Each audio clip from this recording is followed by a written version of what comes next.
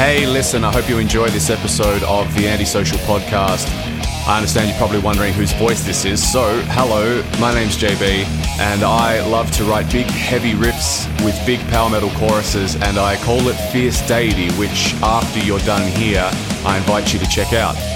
Which you can do by finding me all over social media at Fierce Deity Band, or simply head to fiercedeityband.com. Anyway, enjoy the show. Hey, welcome to the Antisocial Podcast. Before we kick into this week's episode, come over and join me on Patreon. Patreon.com/Andy Dowling is the place to go to support this little old podcast of mine.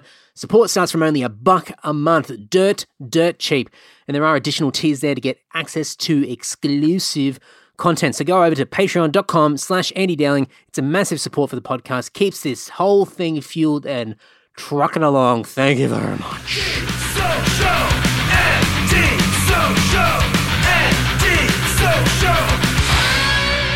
Hello. Welcome to the Antisocial Podcast, episode 234.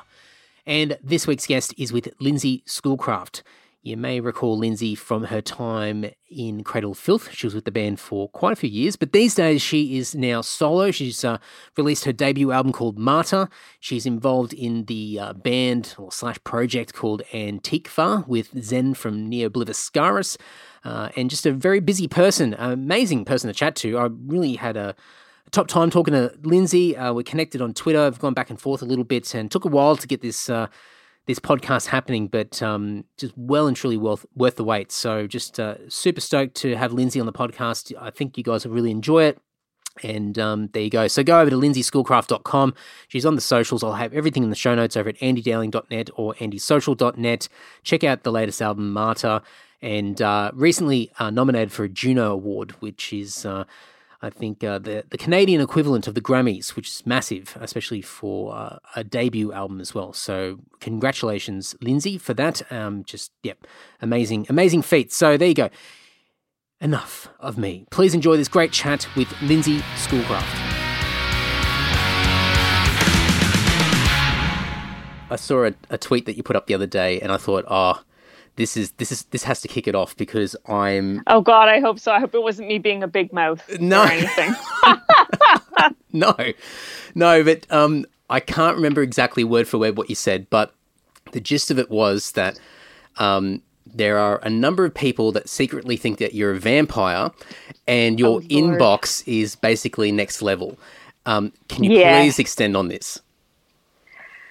Okay, so it all started when I joined Cradle of Filth, and funny thing is listen, I was never a fan of them in high school. I appreciate the band for what it is now, but I really like traditional black metal. And when I joined the band, I looked at the Wikipedia article, and they were listed as vampire metal. And I'm like, what the hecking heck? So then, as time goes on, I realize that a small handful of fans and people, I don't know if they're fans or not, seem to think Danny Filth is a vampire. And then they were asking me if he turned me. So I jokingly said, no, it was actually Zen from Neobliviscaris, and that caused more problems because I was just like, I'm just going to be a cheeky person here and cause more problems, because I'm really good at that. And yeah, and then from there, there's just been I know there's a vampire community in New Orleans in the United States, and they all keep an eye on me to this day. They still think I'm a vampire or a very strong priestess witch of sorts. And I'm like, okay, well, if that's what you want to believe without confirmation, I have proof of me aging and having no mortality, so I don't know what to tell you. But yeah, I've got some weird requests over the years, and I'm just like, I cannot provide the services for you. Wow. Sorry. I mean, when you said next level, that's definitely next level. I mean, without even going into the detail. I mean, I know nothing about this world and these different communities out there, and so I'm always fascinated to even just have it's sort of like people that watch, I mean, this is probably the silliest comparison it's just coming to front of mind now, but it's sort of like watching crime shows where you really sort of have no sort of urge to be sort of in the story, but you love to spectate and just understand what's going on and go, what are they up to? Like, what's going on? Why did they do this? And of course, these vampire communities, you know, are not, well, I don't know, are probably not committing crimes, but it's so out there. I sort of look at it and go, well, yeah, what is this all about? Like, what is going on here? Like, what do they actually believe? Are they real vampires? Oh, they're harmless, and some of them claim to be, and I'm not going to take that away from them. But I know what you mean about, like, you know, watching serial killers. It's like, I'm glad I'm not involved in this train wreck, but I'm going to watch the train wreck, you know? And I understand. This whole lockdown has been true crimes for me, so I get it. I've said this on the podcast a few times, but my wife she just loves it. So growing up, she would watch, I don't know if it's in North America, but they would have serial killer Sundays. And so on sort of cable TV. And so we have Super Soul Sundays from Oprah. Right. That's all we get. A slight contrast. Oh, yes. Well, Jess would grow up with her dad watching this like on Sunday nights, and they would just sit on the couch and watch and it was just like the craziest. I just laugh every time she says it. But she's got Netflix, and so she watches Netflix on her phone, and so get up early in the morning. She usually gets up before me, and she's in the bathroom putting her makeup on, and I'm sort of coming out of sleep, and all I can hear is, and then he put her body in a bag, and then they cut him up or whatever it is, and I'm like, oh my God, I'm like, this is the way we're starting our day, really? And she's like, I love it, I can't get enough. I'm like, oh, maybe like later in the day or in the evening if you want to watch it, but first thing in the morning, like it's really setting the tone. Makes you appreciate waking up and being alive at all. Yeah. You know, great motivation to start the day. Well, that's a good perspective. I never thought about it like that, but there you go. Just oh, hey, you're friendly neighborhood goth. Always here for you. I get it. Do you think was that a shock, sort of jumping into that world? As you said before, like you weren't much of a sort of a Cradle of Filth fan growing up and getting into metal, and I think more the sort of traditional black metal was more your cup of tea, so to speak. But you know, jumping into that world, and I mean, I don't know much of the backstory really, so you know, forgive me if I ask any questions that are sort of you've been repeating constantly over the years. But no worries. I hear the word recruited or discovered. When it came to you joining the band, and I'm just thinking, well, what happened there, and what sort of culture shocks did you experience sort of going into this space with a band that's already got such a legacy and stigma and fan base, and just what you touched on before, it's just like, okay, yeah, next level people following the band. Yeah, it was a shock in a way, and to be honest, I got really lucky. I feel like the stars aligned, and there was this small little opening, tiny doorway that only my little self could fit into. And I got so lucky, you know, getting the job and getting on board. And it was a big shock. I learned immediately, like, there was a lot of traction. There was a lot of work to do to bring Cradle back to where Danny wanted it. Live shows and how that went. I learned so much immediately about the industry and how things work. A lot of things I kind of wish I didn't know how they worked, because that's what made me do my own record label at the end of the day. But it was big, and it was intense, and you know, I feel like I just got really lucky because I see the slow climb of so many artists and bands, you know, and then the next level, and then the next step, and then the next achievement unlocked, you know what I mean? And I went from touring in a van in Eastern Canada with my old band to all of a sudden flying around the world and being put up in nice hotels and beautiful tour buses. And I feel like I didn't really go through the process of what so many of the people I respect have gone through, and I appreciated it and I respected it, and I was grateful. I was like, thank you, this is a huge opportunity. And of course, in the beginning, it was really fast because I was told I was only going to be there for 6 months, and then the band was going to take a hiatus. And then a year later, I was like writing A Hammer of the Witches with them. But yeah, it was a big shock, especially because Danny, and it's no offense to him, but he's not really online. He's very to himself, off of social media, cares about his privacy, and I can respect that. But because of that, so many people who wanted to access him were coming to me, and I'm just like, whoa, like that. I think that was the part that was most overstimulating, but also in a way almost like made me the band's secretary. So I kind of enjoyed that part, working with sponsorships and stuff. It was very interesting, and it was a big learning curve too, but I'm just grateful it even happened, to be honest. It's amazing. I mean, just touching on what you said about Danny sort of, being quite private and offline, I think that's what makes him being on Instagram now so wild, because I follow him. He loves Instagram. He loves it. It's incredible, because I grew up with, Cradle of Filth is one of those bands that I knew a few songs here and there, some of the earlier albums when I was sort of getting into metal, and but one of the things that was such a dramatic thing for that band was just these next level T-shirts and merchandise that they put out that was just, it was shock value. And so they were the things that you would buy to shock your parents or the teachers at school or whatever it is. And so I think it created, I mean, at least from my point of view, it created this mystique around the band and around him, and just like, who are these people? Are they even people? What do they get up to? They must be the most satanic and dark thing and just the most blasphemous stuff.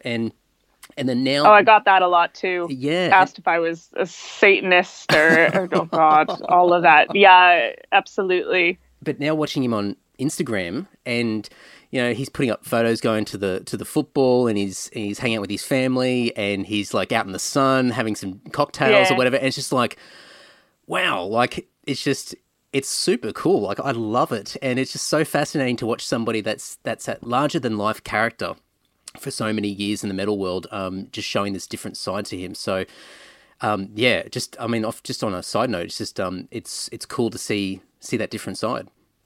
Mm-hmm, absolutely, it gives him. It really shows people who he really is, and at the end of the day, he's just a super nerdy guy who likes to crack jokes, and that's cool, I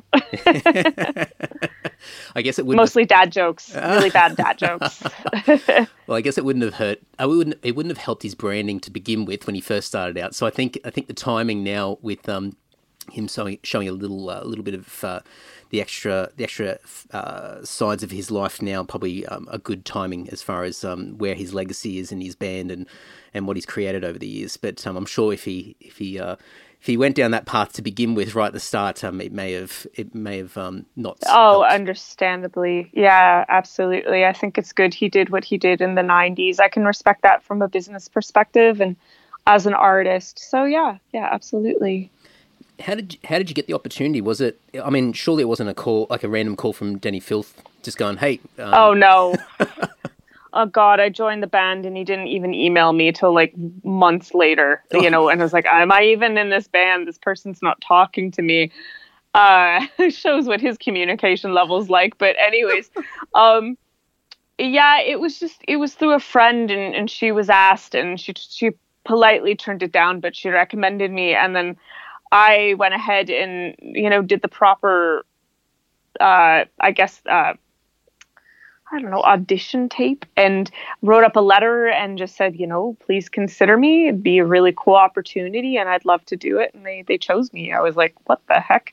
And I still, to this day, I'm just like, how that happened is beyond me, because I just know so many musicians who are just far beyond my skill as a keyboardist and pianist, and it just happened, and I'm like, okay, well, just accept this and move forward. And it was just really interesting, to say the least. Like I I was very grateful. I think I was like one of a few people going for it, and they just chose me for some reason. And I'm like, okay, let's do this.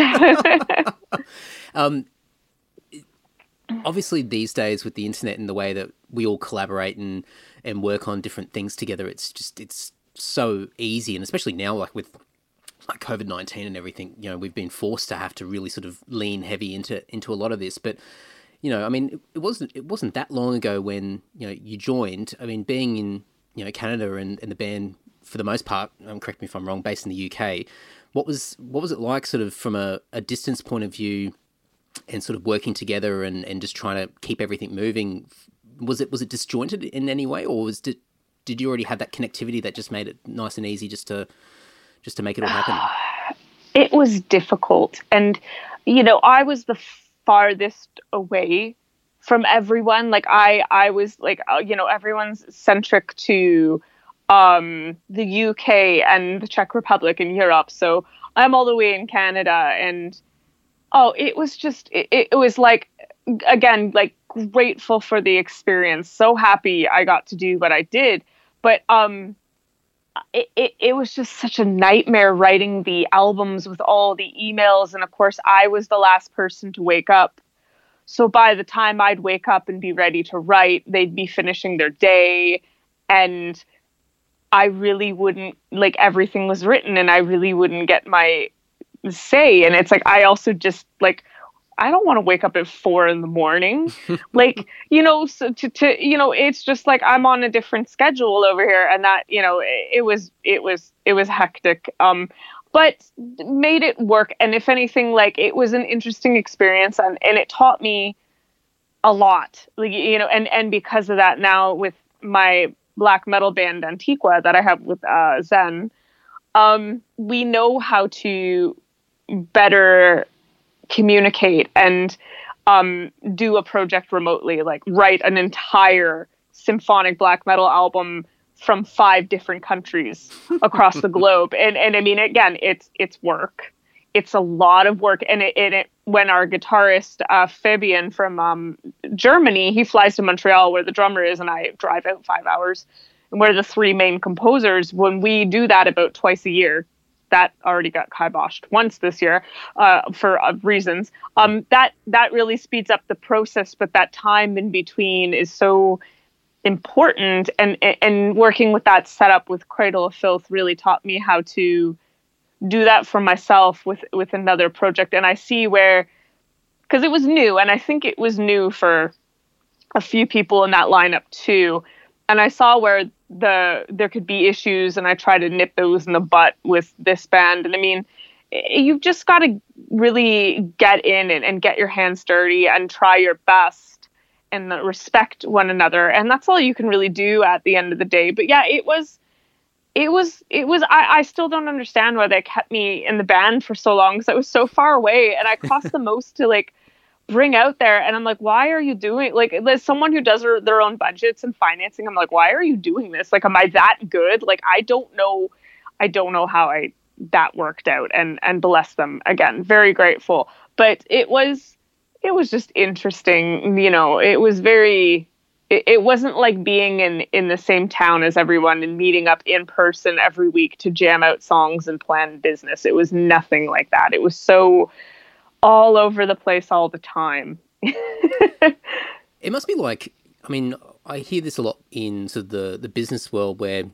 you're trying to get a team together, and the skill set aspect is obviously, you know, something that needs to be considered, but I think the culture fit is like the most important thing. Like, you want to work with people that just have the right personality, the right mindset, and will just get the job done, rather than somebody who's just like an absolute whiz on whatever skill they're contributing to that group or to that business.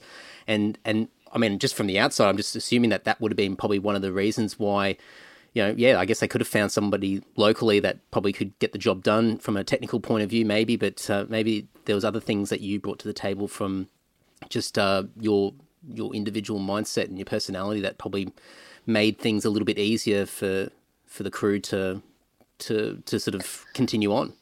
I guess so. I mean, I guess I did help out with a lot of things that weren't really my job at the end of the day, and I enjoyed them. Like, don't get me wrong, I enjoyed them, but maybe that's why Sir Danny just like kept me around, because, you know, he's like, well, Lindsay will help me with that, and you know, I didn't really question it. Near the end, I was kind of like the last 2 years is like, oh, you want me to do that again, really? But in the beginning, I was totally like, oh yeah, let's do this and this and this and this, and I'll do. Don't worry, I'll take project management. I'll do all of it for you. And then I'm like, why am I not sleeping? So maybe that had something to do to it. You know, to do with it. You never know. Did you have a light bulb moment where, you know, learning the industry from that perspective, which not a lot of people get to do, especially independent musicians? Like, you don't really get to see it from the inside of a machine like that. Did you have a moment where you sort of went, like, I'm starting to understand how this works and how I can apply it to my own stuff, and starting to think about, you know, what I can do with my own music and my own sort of creative output? You know, I went, for the time I was in Cradle Filth, when I went into it, again, I didn't know that it was going to go on as long as it did. But I had my own dreams and ambitions before Cradle Filth came about. And I knew what I wanted for that. And I kept that within me, even though there were people who tried to knock that out of me. You know what I mean? And you really need to live your life for yourself and have your own dreams and aspirations, because that's what feeds your soul. And I knew what I wanted to do. And in regards to like recording during that time, it was very difficult because Cradle Filth was very demanding, right? So when I got into it, and especially when we signed, Cradle signed to Nuclear Blast in 2015, and that's not secret, that's public knowledge. The people who worked at Nuclear Blast at the time were the most helpful, considerate, communicative, wonderful people who loved their jobs and wanted to help artists. Unfortunately, a lot of them aren't there anymore, which is pretty heartbreaking. But I still keep in touch with them, and they've moved on to other jobs, either other labels or independently. And they taught me so much, like any questions I had. Like tonight, I've been working on my own independent publishing, and my brain is a pile of mush. It's so much work, and it's so much jargon I'm still not fully in the know with. But I have good people around me helping me figure it out. So, you know, they just opened my eyes to what the industry really, really looks like. And it was, I really appreciate them during that time period, because they showed me what was possible and what the industry really does look like. It's very actually simple, but we beautiful artist types make it so complicated. You know, it's just like, this is how it goes. But of course, things are changing. And I mean, I've been in this industry almost 2 decades now, and I've seen it change so many times. And if you told me at 15 years old, when I started my first band and started playing locally and recording music, if you told me like in 20 years you're going to own your own record label, I'd be like, what? You know, like, no, that's awful. But, you know, here we are. Because, you know, I believe that you can't do everything yourself. You need to have a good team around you who wants to work with you, that you have each other's backs, and they're just genuinely good people who love their jobs. I always look for people who love their jobs. They're the best ones to work with. And yeah, it did open my eyes to what record labels do, to the touring world, to even just like the best part of that was realizing what it really like, and this doesn't go against anyone who was around before that, but what it really meant to have fans. Like and the fans were just like, and still are, because a lot of them have stayed with me, are just everything. They inspire me. They can lean on me. I can lean on them. They're just that soul connection that you have with some fans is just unbelievable. And you know, there's days I'm like, I wonder how this person's doing. I wonder if this person's okay. You know, and it opened my eyes to, sorry to tangent, but it opened my eyes to how even before this pandemic, how lonely and isolated some people can be, and they don't feel like anyone cares about them and is listening to them. And it just blew my mind. I'm like, I thought everybody had like awesome people around them, you know, because I built that life for myself. But it makes you really realize like why you do music, because when you can't have that conversation, someone can just listen to your song and it can change their life or save their life. And that was like the ultimate thing that really kept me going, especially like I mentioned before, during those times where people tried to knock my own ambitions and dreams out of me, you know, probably because I was so good at my job, they just, you know, wanted me to stay around and then have me there doing that job all the time. And I'm like, no, I have my own dreams, you know? So absolutely. I learned a lot. I really learned a lot. I think, I mean, with the whole fan thing, that's one, I mean, I wrote it down. I've got this list of like different things to trigger an idea or thought to talk to you about. But I mean, community building is just like this big thing that I notice from your end, just watching the way that you interact online with people, especially on Twitter. I think Twitter's such an amazing platform, and I've never used it properly until more recently. And right, it's really interactive, and I think the way that you communicate with your audience is like, it's so cool because it's so transparent, it's honest. It's you know, if you're having a rough day or you're having a great day, it doesn't matter. Like, you're going to talk about it, and people know. And it's sort of opening up, it's almost giving permission on both sides to say, hey, like, you know, we can communicate back and forth. It's not just me being an artist and having to do the hard sell all the time and keep promoting everything I do and just hope and cross your fingers that people are going to, you know, follow the call to action. It's about really nurturing people that believe in what you do and creating friendships as well. I mean, you know, it's amazing how many people I've connected with over the years just from music. Mm-hmm. Absolutely. I know exactly what you're saying. And Twitter's fun like that. I really enjoy it.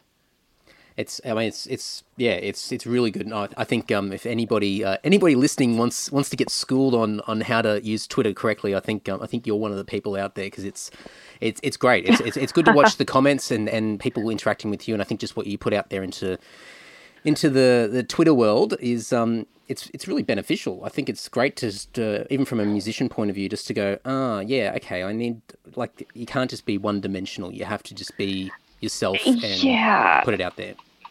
And that's the thing, like, a few things to comment on, like, as a musician, I surround myself with a lot of musicians or creative types, and you kind of forget how special that thing is that you do. And then when you go and you talk about it on Twitter, people are like, oh, you're amazing. And I'm like, what?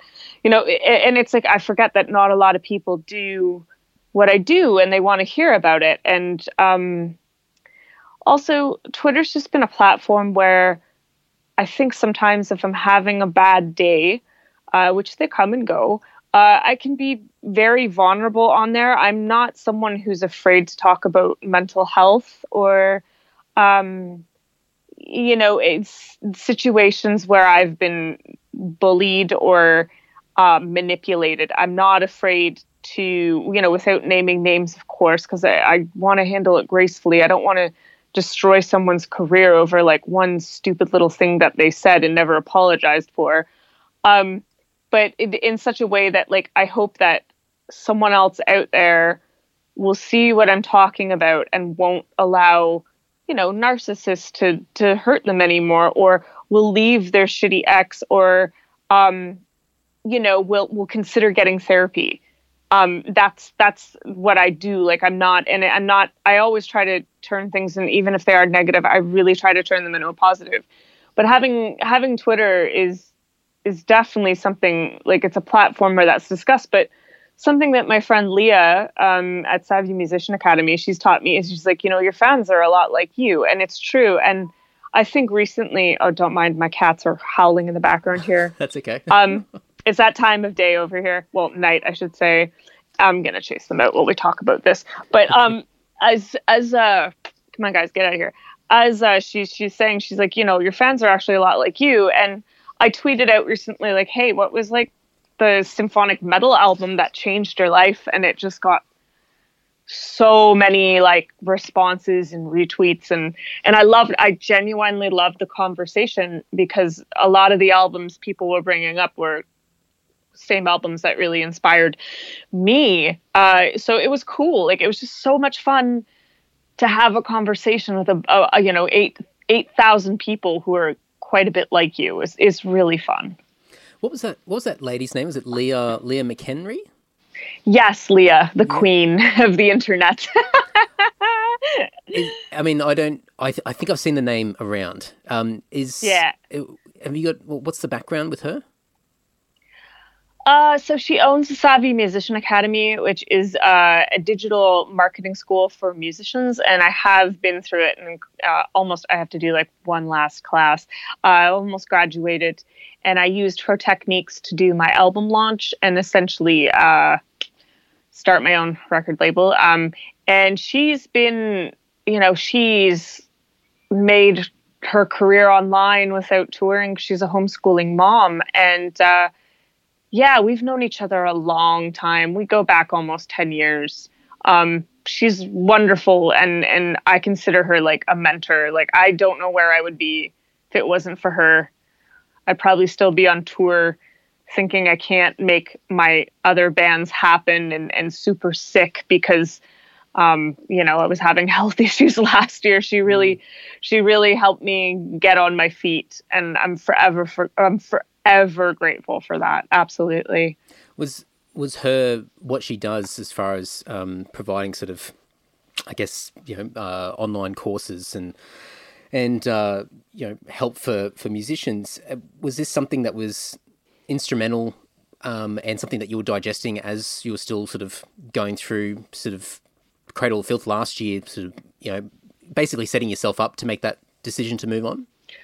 Yeah, it was part of it. I feel bad because I was a bit sneaky about it with the guys. I mean, they probably saw it from the outside looking in, like, oh, she's so cute. Look at her releasing her album.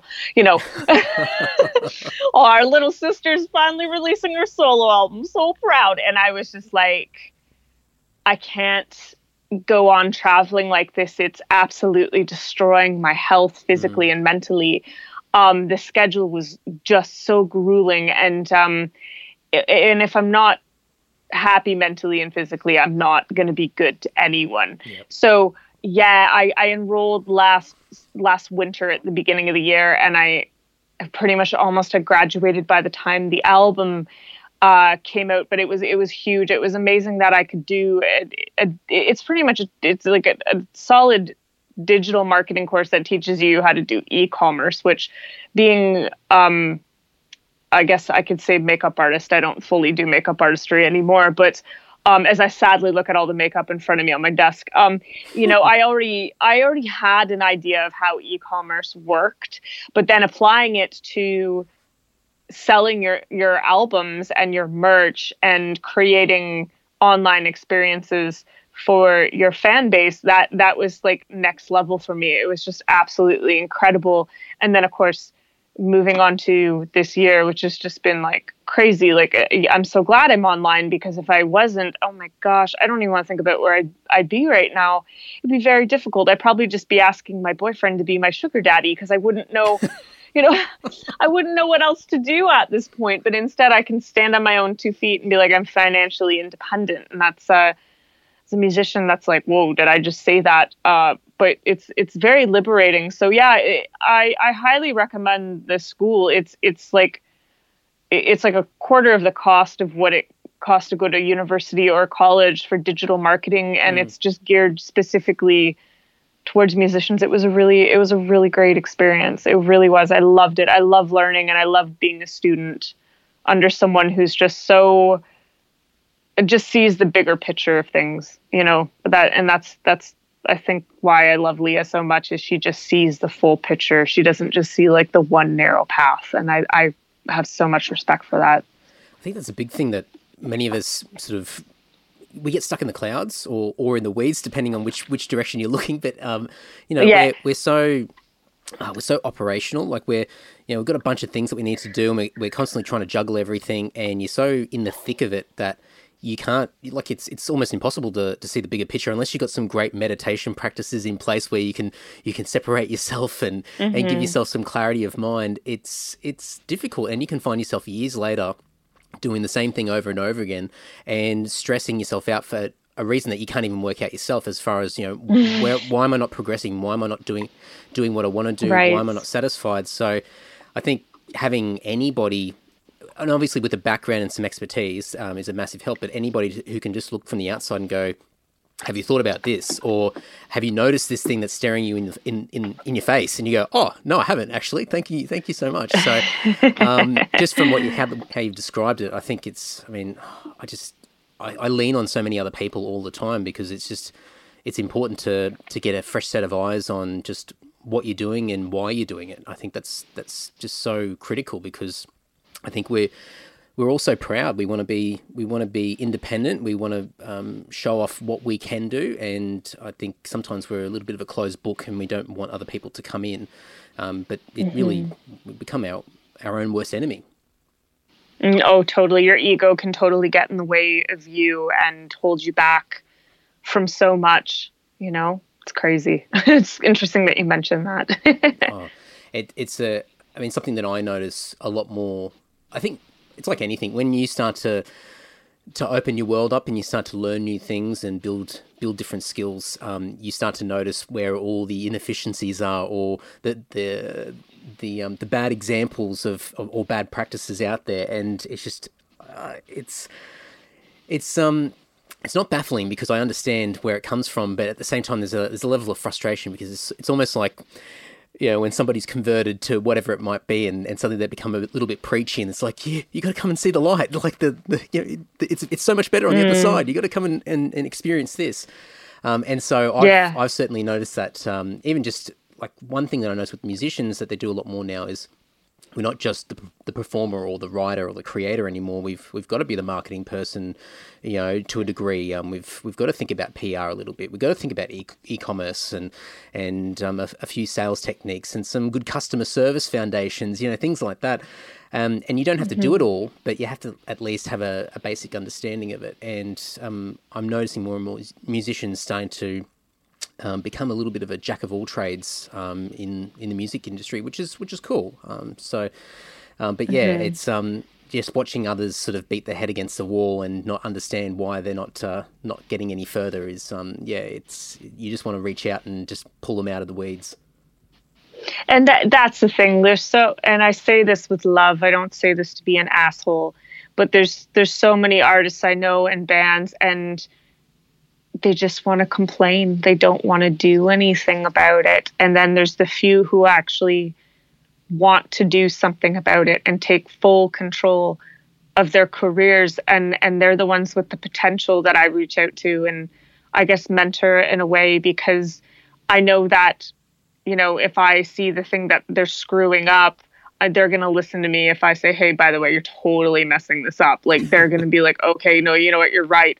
But that's the thing. There's some people I've met and they're just like, they're so stuck in like, it's not going to work out. The industry sucks, blah, blah, blah, And the whole idea of being discovered by someone or a label or an agent or a manager is entirely dead. It's so dead. Like, you have to care about your dream and your band and your music more than anyone else before those important people come along and see you. Like, you can't just be widdly diddly on a guitar and then someone's going to walk up and give you a record deal. That idea, that reality has been dead for over 20 years, in my opinion, from my experience.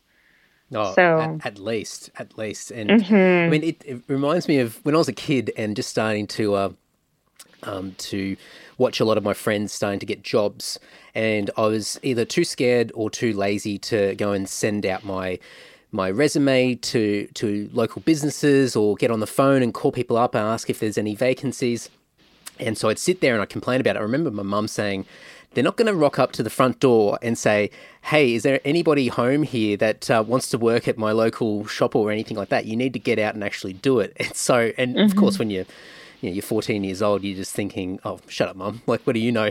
But it's that whole, I guess it's that victim mentality and just, hoping that somebody can come in and save you or give you that amazing opportunity that will just change your life forever. And it's so rare that any of those circumstances ever happened in general, but let alone now.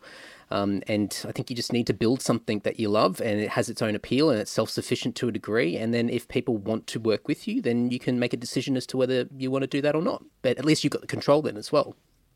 Yeah, absolutely. Oh, I totally know what you're saying. And that's the thing. Not many people in all aspects of their lives are like that. And they're just waiting. Like they're just, what did my dad always tell me? He's like, there's people who make things happen, people who watch things happen, and people who just don't know what happened. And, I want to be the person who makes things happen. I don't want to be stuck in those other two categories because they sound awful, in my opinion. So, yeah, definitely. I understand what you're saying there entirely. It's, I think there's so many common themes that I think it's human behavior, really, a lot of this stuff. I mean, sometimes we think that, there certainly are things in the music industry that are unique to the music industry and being a musician. But I think ultimately the behavior aspects are just so similar. I think just anywhere in general, I think it bleeds into so many different parts of everyday life where people just want to blame society or blame the government or blame their family members or friends or whatever it might be, and just not take that ownership themselves to see what they can do with what they've got. So true. Your mindset affects every aspect of your life, and I know that from experience. Well, I mean, for me, it's going back to what we were joking about before with, my wife starting her days off with serial killer series on Netflix. How you start your day just on a micro level is so huge. It's, do you know what you're going to do, or are you just going to wake up and just sort of wing it and just hope that everything falls into place? Sometimes, so true. Having a little list or just even being intentional before you go to bed the night before is such it can be a make or break. And so it's, it can be amazing how simple little shifts of habit or mindset can make the world a difference. No, I agree. And then that's something that since I left Cradle, I've really had to work on, because I was in such a bad place. And it's hard when your brain's not in a good place and your body's not in a good place.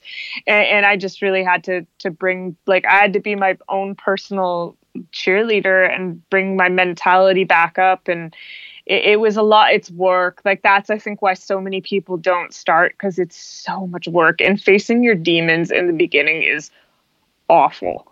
And I know I have been there, but it's worth doing, because you come out on the other side a whole new person, and you can just live, with a little less suffering and a little more perspective. And that's why I'm always I'm pro therapy, and I'm pro self-talk, and I'm pro what you put in. It's not just what you eat, it's what you see, it's what you hear, what you put into your body it's going to be absorbed. You got to make sure there's good stuff around you all the time, or as much as possible. Well, yeah. Look, you can't always be perfect. And you got to forgive yourself as well when you fall off the rails. Yeah. And that's self-care in itself. You said before about facing your demons. Have you got an example? I mean, especially sort of coming into this year and sort of making the changes that you've made and I mean, just really hitting the ground running and doing a lot of work, whether it be inner work or physical work with music. What were some of the examples of you having to sort of face some of these challenges head on? Well, everyone has a childhood. Some are not so great, some are not perfect, and some I get so mad when I find it. My boyfriend, his family is wonderful, and he's like, I had the best childhood ever, and I'm like, I hate you. But you learn so much of who you become from your parents, and identifying what I didn't want to bring into my adult life. Seeing how bullying had affected me, turned me into the pleaser, always pleasing everyone and overextending myself so I wouldn't get bullied. that was a big identifier and challenge. But I think this is this is the worst thing that has happened to me recently. And it feels so minuscule compared to the things I've been through. But let's just put it this way. I'll do my best to explain this and how I'm rewiring my thinking about it. So in the past, there have been some people that I was just so excited to work with and write music with and be around and hopefully learn from and just like have this amazing experience with. And oh boy, did they let me down. And they said some really horrible things to me that totally destroyed my confidence as a musician and as a writer. I don't want to repeat all of it, but essentially just saying like, I wasn't good enough and I didn't know what I was doing and I was an amateur. And it was one of those environments where, well, I thought we were like not necessarily on the same level, but like we're in the same place doing this together. So why am I all of a sudden lesser than you? Found out later, these types of people have extremely low self-esteem and they're just projecting on you. Because I was, most of the time I like to think I'm a huge ray of sunshine. Whenever I enter a room, I try to keep things really positive. I try to do what my best friend calls a sparkle blast. Just sparkle blast of the room everywhere. I love it. Like energy confetti. It's going to be the best day ever. I know as the gothic type, everyone's like, really? Don't you shit bats? And I'm like, well, that's the part we don't have to talk about.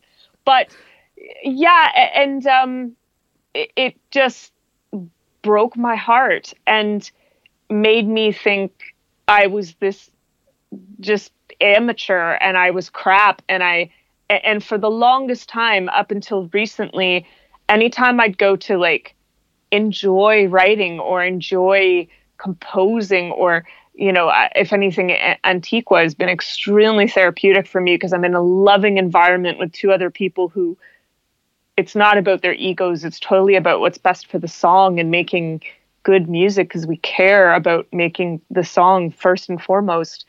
We always say like, screw our egos. They stay at the door whenever we enter the studio. And I'd go to like work on stuff and I can just hear that person's like voice in the back of my head saying like, your solo music's trash, you're an amateur, like these, just horrible things. Like I would never say to anyone, I don't understand how this person could come at me like that. It was very, very heartbreaking. They're on move. They've moved on. These people have moved on with their life and they're living their best life, I hope. And they don't care about me anymore. But to say these like really mean things to me and just go about their life, I'm like, who are you? Like, and that's where I was kind of like, well, you're nobody to me. Like your opinion doesn't mean anything to me anymore. You know what I mean? But also just like stomping out that awful voice left in my head. And I'm sure a lot of people go through this, especially with the thing they love and someone saying something so awful to them.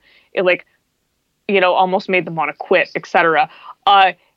Recently I've been doing a lot of singing on other people's albums and I could just hear that nattering chatting in the back of the ground when I was tracking it. I'm like, no more.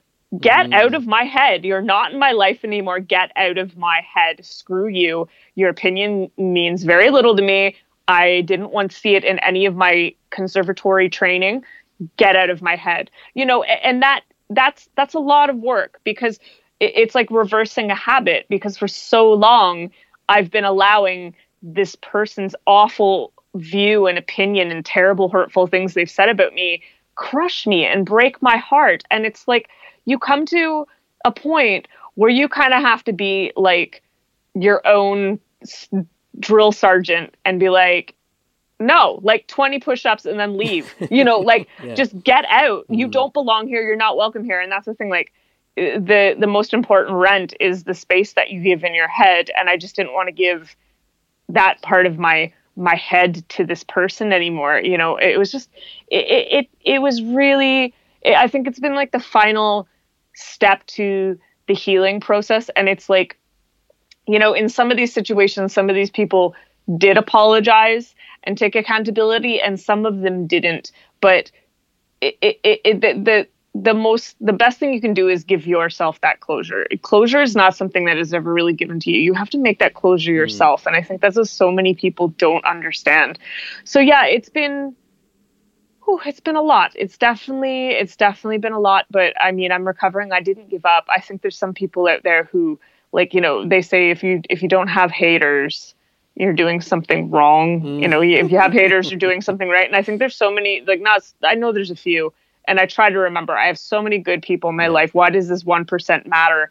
But I know that they just want me to quit and stop doing my sparkle blast. And I'm just like, no, screw you. My revenge is to go out and live my best life and live my dreams. And yeah, just really whenever I get a little bit down and all of a sudden that hurtful nattering comes back, I'm like, get out, because I have the best people in the world in my life and you aren't welcome here anymore. So that's huge. That's huge. You really don't have enough time to allow it as well. Like, you know, when you know, we've only got a finite amount of time to really do what we want to do and you know, live the best life that we possibly can. And I mean, it of course easier said than done when you're in the thick of it mentally with it all happening.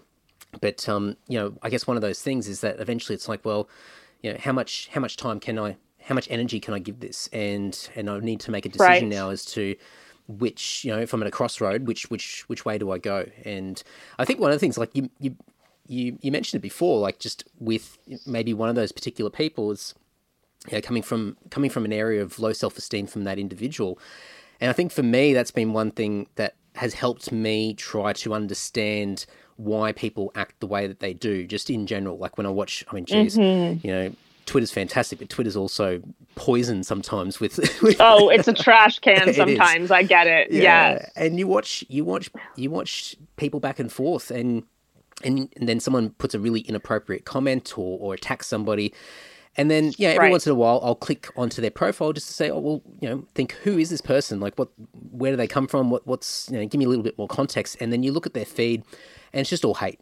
And it's just pointed in every single direction. It's not just one person or one topic or anything like that. It's basically, what can I complain about? What can I attack? And then you just think, like, this is not about, if it was directed at me, it's like, well, it's not about me. It's really about that person. It's not. And they're just unhappy in general. And so then you just think, well, that person's just trying to project whatever they're feeling onto others and drag them down to whatever level they're at or below their level. And so things like that have sort of reminded me that, you know, they're looking at it from the outside and they're really sort of at the same time have got tunnel vision as far as, you know, what their intentions are and what they're trying to do. And it's not really about me as an individual. It's more them speaking about themselves or exposing themselves to what their true nature is. Yeah.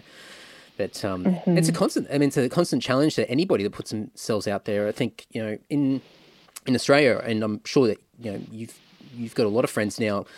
I do, and I've got a lot of mutual friends that I've noticed as well. But you know, one thing that we've always struggled with, and I know some of the people that listen to this podcast are going to go, I know exactly where you're going, Andy, because you've raved on about this quite a bit. But oh no, we've got tall poppy syndrome here in Australia, and it's starting to change. But it's always been about, if you stick your head up too high above everybody else and want to talk about yourself or show something that you're doing or celebrate something that you're involved with, people want to cut you down to size and sort of say, hey, don't big note yourself too much. Don't talk yourself up too much. Like, you know, you don't want to stay humble or something. That's right.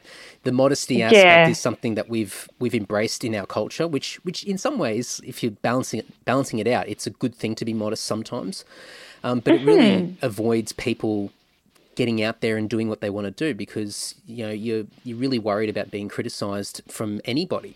And I mean, I'm sure, I mean, it's very different, no doubt, in Canada to what it is in the United States. But I notice with a lot of people in the United States, and I think just through the culture that's been projected globally through music and television and movies, it's, you know, very sort of egocentric and sort of putting it out there. And I think the rest of the world sort of looks at the US and goes, oh, wow, look, they really sort of love to big note themselves, like stereotypically. Yeah. And the rest of the, you know, at least from Australia's point of view, we've sort of gone, oh, geez, like we couldn't do that. But I notice now that I think the more that we're connected, the more that we are starting to take those little personal risks, and we're going, let's take a deep breath. Let's tell people that we're about to put, a song out or a video out, or we're going to write a blog or a book or whatever it might be, and let's just cross our fingers and just put it out there and see what happens. And 9 times out of 10, it's good feedback that comes back, and you just have to learn how to manage that small percentage of the haters out there that do come back to you. But it's a common thing that we all have to sort of manage and sort of grapple with. And that's the thing. Like, if you don't acknowledge that, you're not celebrating your hard work and achievement. And I think that's missing out on one of the best things in life, to be honest with you. Yep. Absolutely. Like, and I'd hate to think that people are like, well, and I know people do this. They're like, I'm not going to put this out there or celebrate this because, like, people are going to think this of me. Like, let me tell you, my 30s have been the best decade yet. I care less and less and less about what people think of me, minus the demons from my 20s. But no, these days it's just like, oh, really? You wasted time having a thought about me? That's sad. Yeah, no, that's really interesting. That kind of puts a lot more in perspective now, considering my Australian friends and a lot of the bands I know from Australia. Bless them. But there's so much good music, especially like heavy metal music coming out of Australia. It's pretty fantastic. You got some gems. But it's only been, I mean, we've got a lot of great bands from the past several decades, but there's only been a very small selection of bands that have been able to sort of squeeze their head out and get out into the global market. But it's only been the last 5 or 10 years that we've seen a lot more bands actually take these big risks, take these big steps, and get out there and tour internationally or talk about their music in a more confident manner, which, it attracts people. When you're confident and you want to talk about something, you're excited about what you're doing, people want to gravitate towards you. And so I've noticed that, we've got so many more successful bands in the metal space in particular, just due to, I think, them challenging the status quo culturally here in Australia, where now it's like, no, just get out there, get out there and celebrate what you're doing, and you'll find your crowd, you'll find your audience and your friends and your fans, and create your own niche, community, and you can do it. Yeah, absolutely. Absolutely. It's nice to see that finally from your part of the world. It really is. We're getting there. We've always been slow. We're always the last ones to pick something up. It's like, yeah, we're getting there. We're getting there. Oh, Lonely Island. Oh, no. Poor us. Oh, no. You guys are, we always say here that you guys are like the Canadians of the South and we're the Aussies of the North.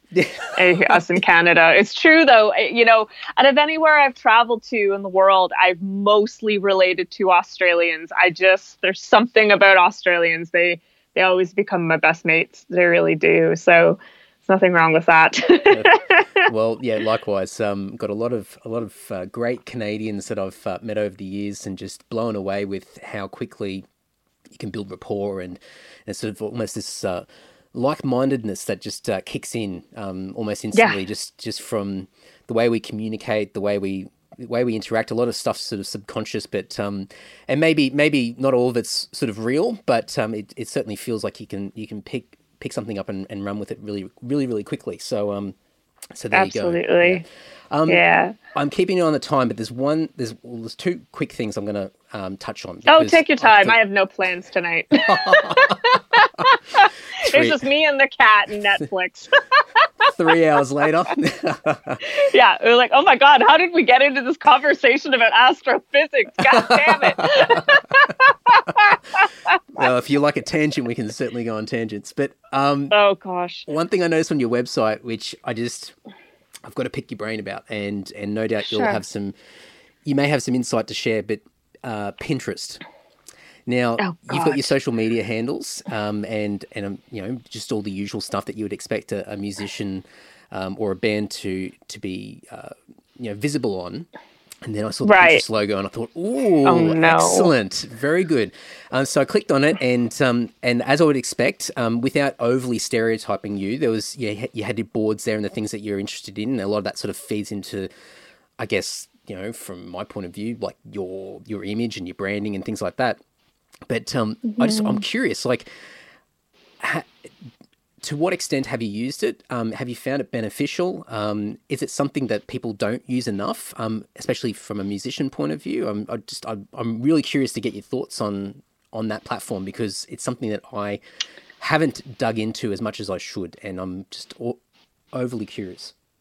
It's really, you really got to be into visuals or recipes, or it's just not going to work for you. And it's really like I have micromania with fandom. I have my specific fandoms and I am in love with them and I pretend I live in those worlds. And that's like, that's kind of where it goes. And it's great. Like for home decor, you want to get ideas. Oh boy, you better believe you're going to get ideas on there. And I don't think it's all that important. It's fun. You can go down the whole of Pinterest and find lots of cool fashion ideas. I've always used it for my outfits and planning music videos and stage production and artwork. And that's like essentially what I've used it for. But I think it's just about as essential as Tumblr. It's not really necessary, but it's there. So I do it more just like when I'm looking for something specifically in fashion or home decor or visuals, because I'm also I was doing visual arts for a very long time before I became a musician, and that's like very important to me. So, or tattoo ideas, if you're ever just trying to build ideas, you're trying to get ideas out of your head, Pinterest is a great place to go and search and create boards. And then my sister's a photographer. She got me onto it because she has to create mood boards for her photography concepts to communicate with her clients. So that makes the most sense to me. But yeah, it's just there. But is it essential? No. I mean, it's one of those, I get sucked into all the Gary V hype with social media marketing and digital marketing and sort of not so much just being on absolutely everything, but sort of leaning into things and working out how to maximize a platform. And Pinterest is one of those ones which I've attempted it in the past, and I've got my boards of things that I like and even like a wish list of things that I want to get eventually and haven't gotten around to it, or money or time or whatever it might be. But my wife makes jewelry and sells clothes online and things like that. So she's heavy into it, and she loves repinning stuff and all this stuff. And she's like, oh, you should really look into it from a musician point of view and seeing what you could do. And I'm like, I'm trying to work out how I can sort of really bridge that gap and maximize it in the space of being a musician, or even sort of in podcasting as well. But I think one thing that's kind of cool, like when I'm looking at it, is that, if I'm a fan and I'm looking at an artist who's got their boards there, I guess you're telling more of your story, aren't you? I mean, you get to see the things that you like, what you lean into, even if it's, even talking about what your sister does, like creating mood boards, it's even just creating like this atmosphere around your identity or the things that you love, and just getting that vibe out there where people can go, like I'm starting to get more of an understanding of the music that I'm listening to, or all these other visuals that sort of complement, the creative output. Yeah, totally. It helps build on that atmosphere. I agree. Have you do you have any interaction on there? Do you have people that sort of interact with you, or is it more of a case that you're just sort of throwing the stuff out there and collating stuff yourself? No, it's entirely selfish. It's totally for me, and I totally have some private boards that are like outfit ideas for the future of my solo work and the future of Antiqua. Me and Zen have been brainstorming like visuals and concepts for Antiqua, because it's so precious to us. It's like our baby, and it's like we really, even though it's not really anything original, like symphonic black metal has been done before, we just have like, he as a visual artist has this like absolute direction he wants to take it in, and I have to honor that. So we communicate that way, like photography styles, art styles, everything black and white, God forbid.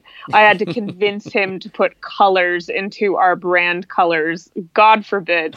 I only got two, but I fought hard for those two colors, because the other three colors were black, white, and gray, and a total monochromatic gray, like no color to that gray. It was a very faded black. So, it's very awesome with project planning, but a lot of what I am doing that I'm really excited about is like hidden from the world, you know. Don't even get, oh my god, I haven't even started the mood board yet where it's like dream houses, because like I just want to like take an old church and convert it into a house, which would be stupid because the heating bill here in Canada would put me under, but you know, one can dream. Yeah, so Pinterest it's interesting. It's been fun. I'm totally selfish on it though. I keep forgetting that people watch me on there and I'm like, oh, that's embarrassing, but it's there. Well, maybe I've even been looking at it from not the right angle, where it's probably better to be used as a tool, like for collating creative ideas and sort of getting more visual. Because I think for me, like one thing that I struggle with is I might have an idea in my head and I don't know how to communicate it. So like graphic design and visuals and imagery has always been a massive like learning curve for me. I just can't, I've kind of got a bit of an idea in my head, but I can't verbalize it. I can't describe it. So if I'm trying to get somebody to help me create something, it's a nightmare. I'm one of those people that graphic designers just absolutely hate, because I'm like, this is what I'm kind of thinking of. And they're like, that's pretty vague.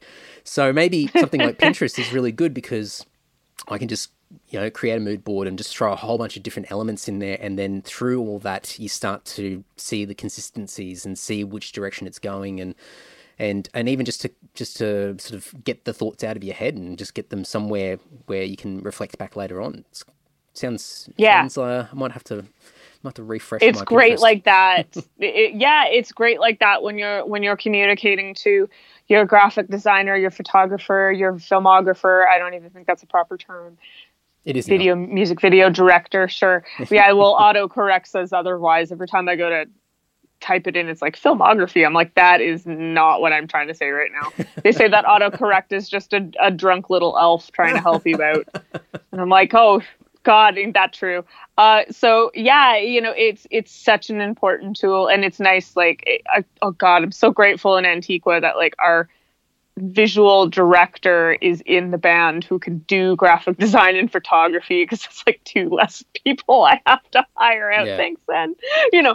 But you still have to communicate that, and we both really like, it's so much fun because we both really love doing that stuff. I do it, unfortunately, you know, in a very colorful way for him, but I also can tap into that whole, I guess, noir thing that he's about. So yeah, it's good that you have that in place. It is, I wouldn't say it's something, I've never really heard of anyone going viral on Pinterest. I've heard of, like, in the case of your wife, like, where she's like, I do fashion, and I know a lot of fashion and makeup does very well on Pinterest, but that's not a world I'm involved in, you know. It's like, Yeah, I can't imagine like putting up a picture of, you know, a record or a CD and then having your buy it now link would really sort of generate much at all. I think it's a different audience completely on that's looking for things. Your modeling concept could do that, but like, I am too tired and I've gained weight from being stuck inside. I ain't doing that anytime soon. Like, are you kidding me? Like, I can't even be bothered to get it on my pajamas right now.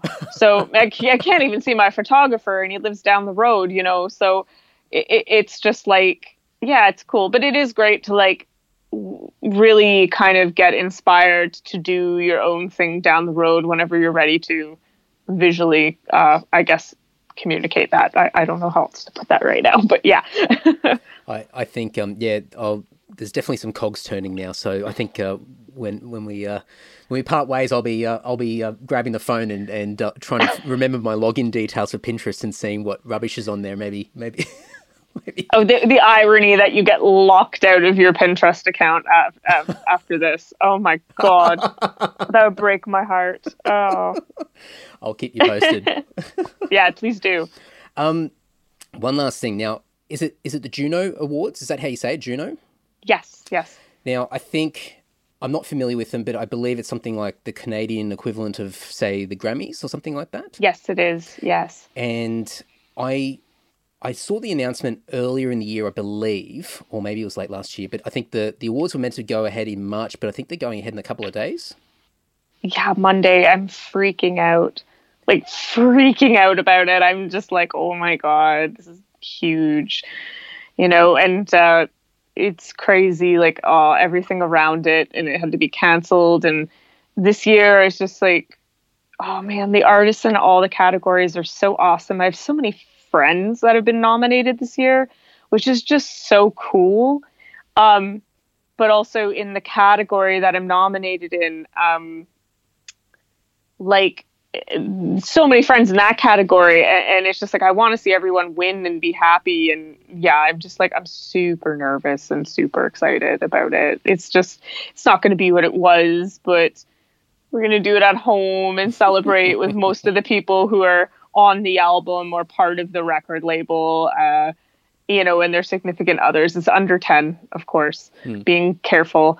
And it's I think it's actually less than 7, but it's just going to be really different, but really, really intimate. And I'm glad that we can still do it. So I'm still shocked. Like, that's been a dream of mine since I started on this journey, and here we are. And I'm like, what the heck happened?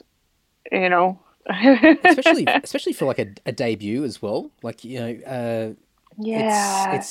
cool. I mean, especially, and like, just framing it with everything that we've been speaking about, and you talking about sort of the challenges that you've had and the things like outside of your comfort zone, and sort of really sort of taking that step out independently and going, I'm going to basically, as cheesy as it sounds, create my own destiny. No, totally. and now here you are with this nomination. It's fantastic. I mean, thank you. I mean, no doubt, pretty surreal. It is. It's very surreal because I wasn't expecting it. I got one of my label reps to just kind of help me through the process it was a huge filing process, and then paying the fee and then sending it off and just being like, well, at least we can say we did it, and that was it. And then we're like, okay, moving on, like, didn't even bat a lash. Like, it was just like, okay, now what? And getting through the rest of the year, and then all of a sudden coming out in the new year with that was insane. And God, there's been like, and I feel like a lot of people in my position don't really talk about it, but I like to bring light to it because it is very important. Those big monumental defining moments in your career really show you who the real people in your life are. And when I joined the band, when I joined Cradle, that was a big deal, and it showed who my real friends were, and it was a hard lesson. And it shows you who the constants in your life are, like who the people are who really care about you and don't just see you as a paycheck or a means for some kind of connection or power, I guess. And then that Juno happened, and people who had been telling me for years that, they care about me and they have my back. It was really close to my birthday too. Nothing. And I was just like, well, this is my confirmation that those people suck and they're not allowed to be in my life anymore. So it shows, like, even if you're not working with me anymore, or you're not, it didn't work out in regards to us collaborating or whatever, I always wish those people well, but I go on. I wish, anyone I've had not a good resolve with, I wish them the best, and I hope I'm happy for them in their celebrations. I hope they're living a good life, but I understand that not everyone shares my perspective. So, when these things happen and these people just like can't celebrate with me or be happy for me, it's kind of like, oh, okay, well, that's your problem. Again, back to what we said before. Well, that's your problem. Mm-hmm. So yeah, it was life changing, but it really showed me, like, especially from when Cradle happened to this happening in 7 years apart, there's constants. There's people who don't care about who I am as an artist or a musician or a business person. They just love me for me. And it's shown me that. And it is a small handful of people, but like, at least they're there, and I think that's why fame and like for superstars and stuff is really difficult, because at the end of the day, they don't have even that small handful of people. And I really feel I can't imagine how lonely that is. So yeah, it really, I'm so grateful that it happened and the acknowledgement, and we find out on Monday, and then I feel like I can just move on with my life because I'm having this like bubbling anxiety, good anxiety about it. But already just to be nominated is huge, and I'm grateful, and it's opened some doors for me, and I'm just so happy I'm in a position now where I can do music full time, mainly from home, and no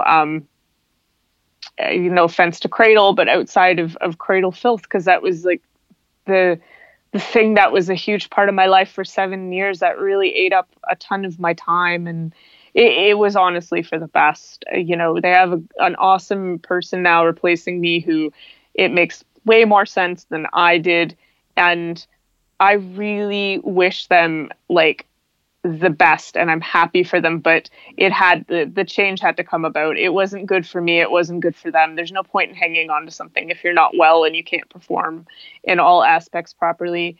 I think they might, if anything, they're probably a little bit shocked at how quickly I bounced back since I left.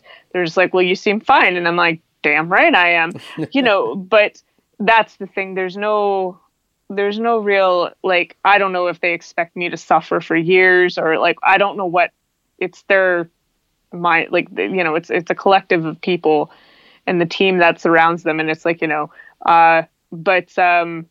I think like the people who do care about me, they were like, oh, like, you bounced back really quickly and I'm happy for you, but there's no timeline on healing and there's no weight on suffering. Like, everyone suffers. It's collective suffering, we all suffer. So yeah, I was just like, no, like, they're like, I think if anything, you'd want to see people recover quickly from trauma, like, I don't know, like, what, oh God, that's where I fail in life. I just try to figure out other people when it's not really mine to figure out, you know what I mean? You'll go crazy. So, oh, totally. I'm just like, the more I try to understand human nature, the more I realize I don't know anything at all.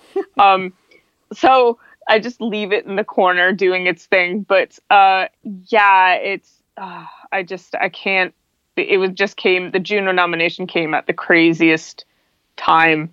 It really did. I just like broke down and couldn't stop crying because I'm just like, things were looking grim at the time. And now everything's just really, I wouldn't say necessarily because of the Juno nomination, because I had to work really hard on my mental health, but it definitely helped. It was like a big hug from the heavens, I guess you could say.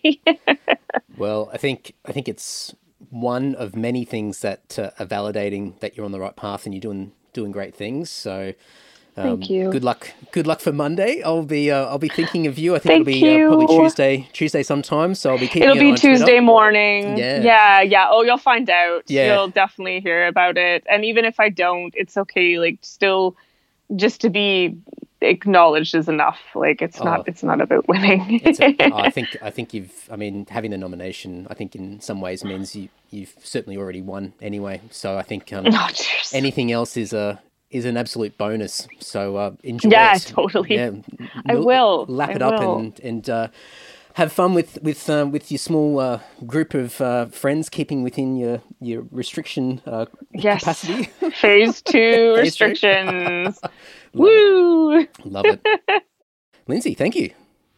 Thank you, Andy. It was awesome to chat with you. You're wonderful.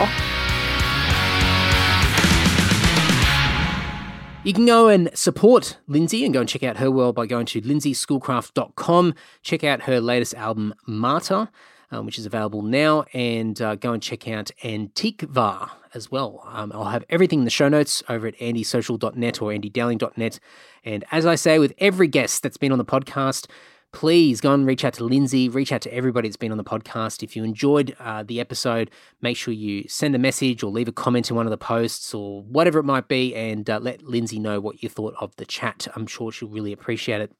But yeah, I had a blast talking to Lindsay. Now, before we wrap it up, as I mentioned at the beginning of all of these podcast episodes, I am on Patreon. Patreon.com/Andy Dowling is the place to go to support me, support this podcast. So far, so good. I've just really been enjoying this little community. It's far better than I ever thought it would be. And I'm working this on a small scale, but the support's been just absolutely incredible. And it's already covering a lot of the costs that I incur with running this podcast. I should have done it sooner. Maybe, I don't know. Anyway, I'm doing it now. So come over and join, patreon.com/Andy Dowling. And I've got a Patreon podcast. I'm putting out newsletters, so people get newsletters in their letterboxes, like a physical fucking newsletter, which reminds me I've got to get my July one done and sent out. So guys, be patient. It'll be on its way soon.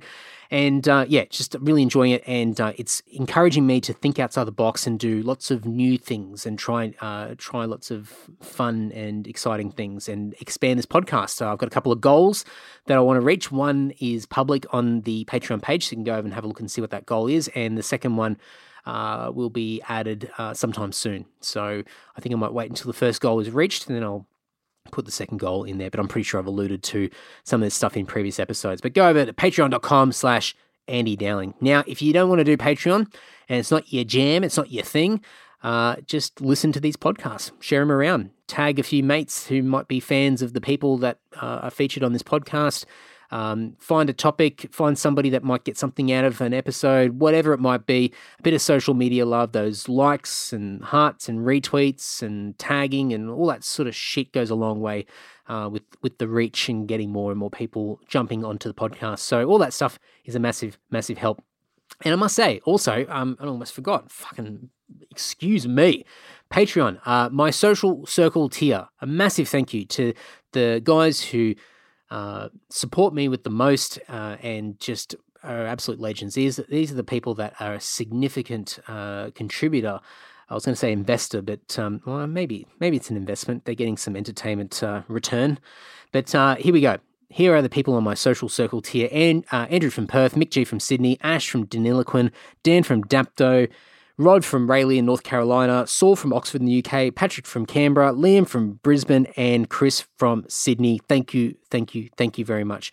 Once again, if you want to join, patreon.com/Andy Dowling. I don't know how many times I can mention Patreon in a podcast, but I might be close to beating the world record. So there you go. And on that note, let's wrap it up, folks. Another episode coming next week. I'll give you a clue. Another musician. I'm on a bit of a musician kick at the moment for the foreseeable future. When I started this podcast, I did not want it to be a music podcast or a musician-heavy podcast, but it certainly has been. But I do like to scatter in a few different people here and there. But for the foreseeable future, for the next several weeks, I believe I have a lot of musicians coming. So next week's another musician, a guitarist, an international guitarist, somebody that's not in Australia, and it's a bloke, and he can play really fast as well. A really fast guitarist from another country. There you go. I'll leave it with that. Until next week, folks, stay safe. I don't know, wear a face mask. Just fucking do sensible shit. And I'll speak to you next week. Bye-bye. See ya. Bye-bye.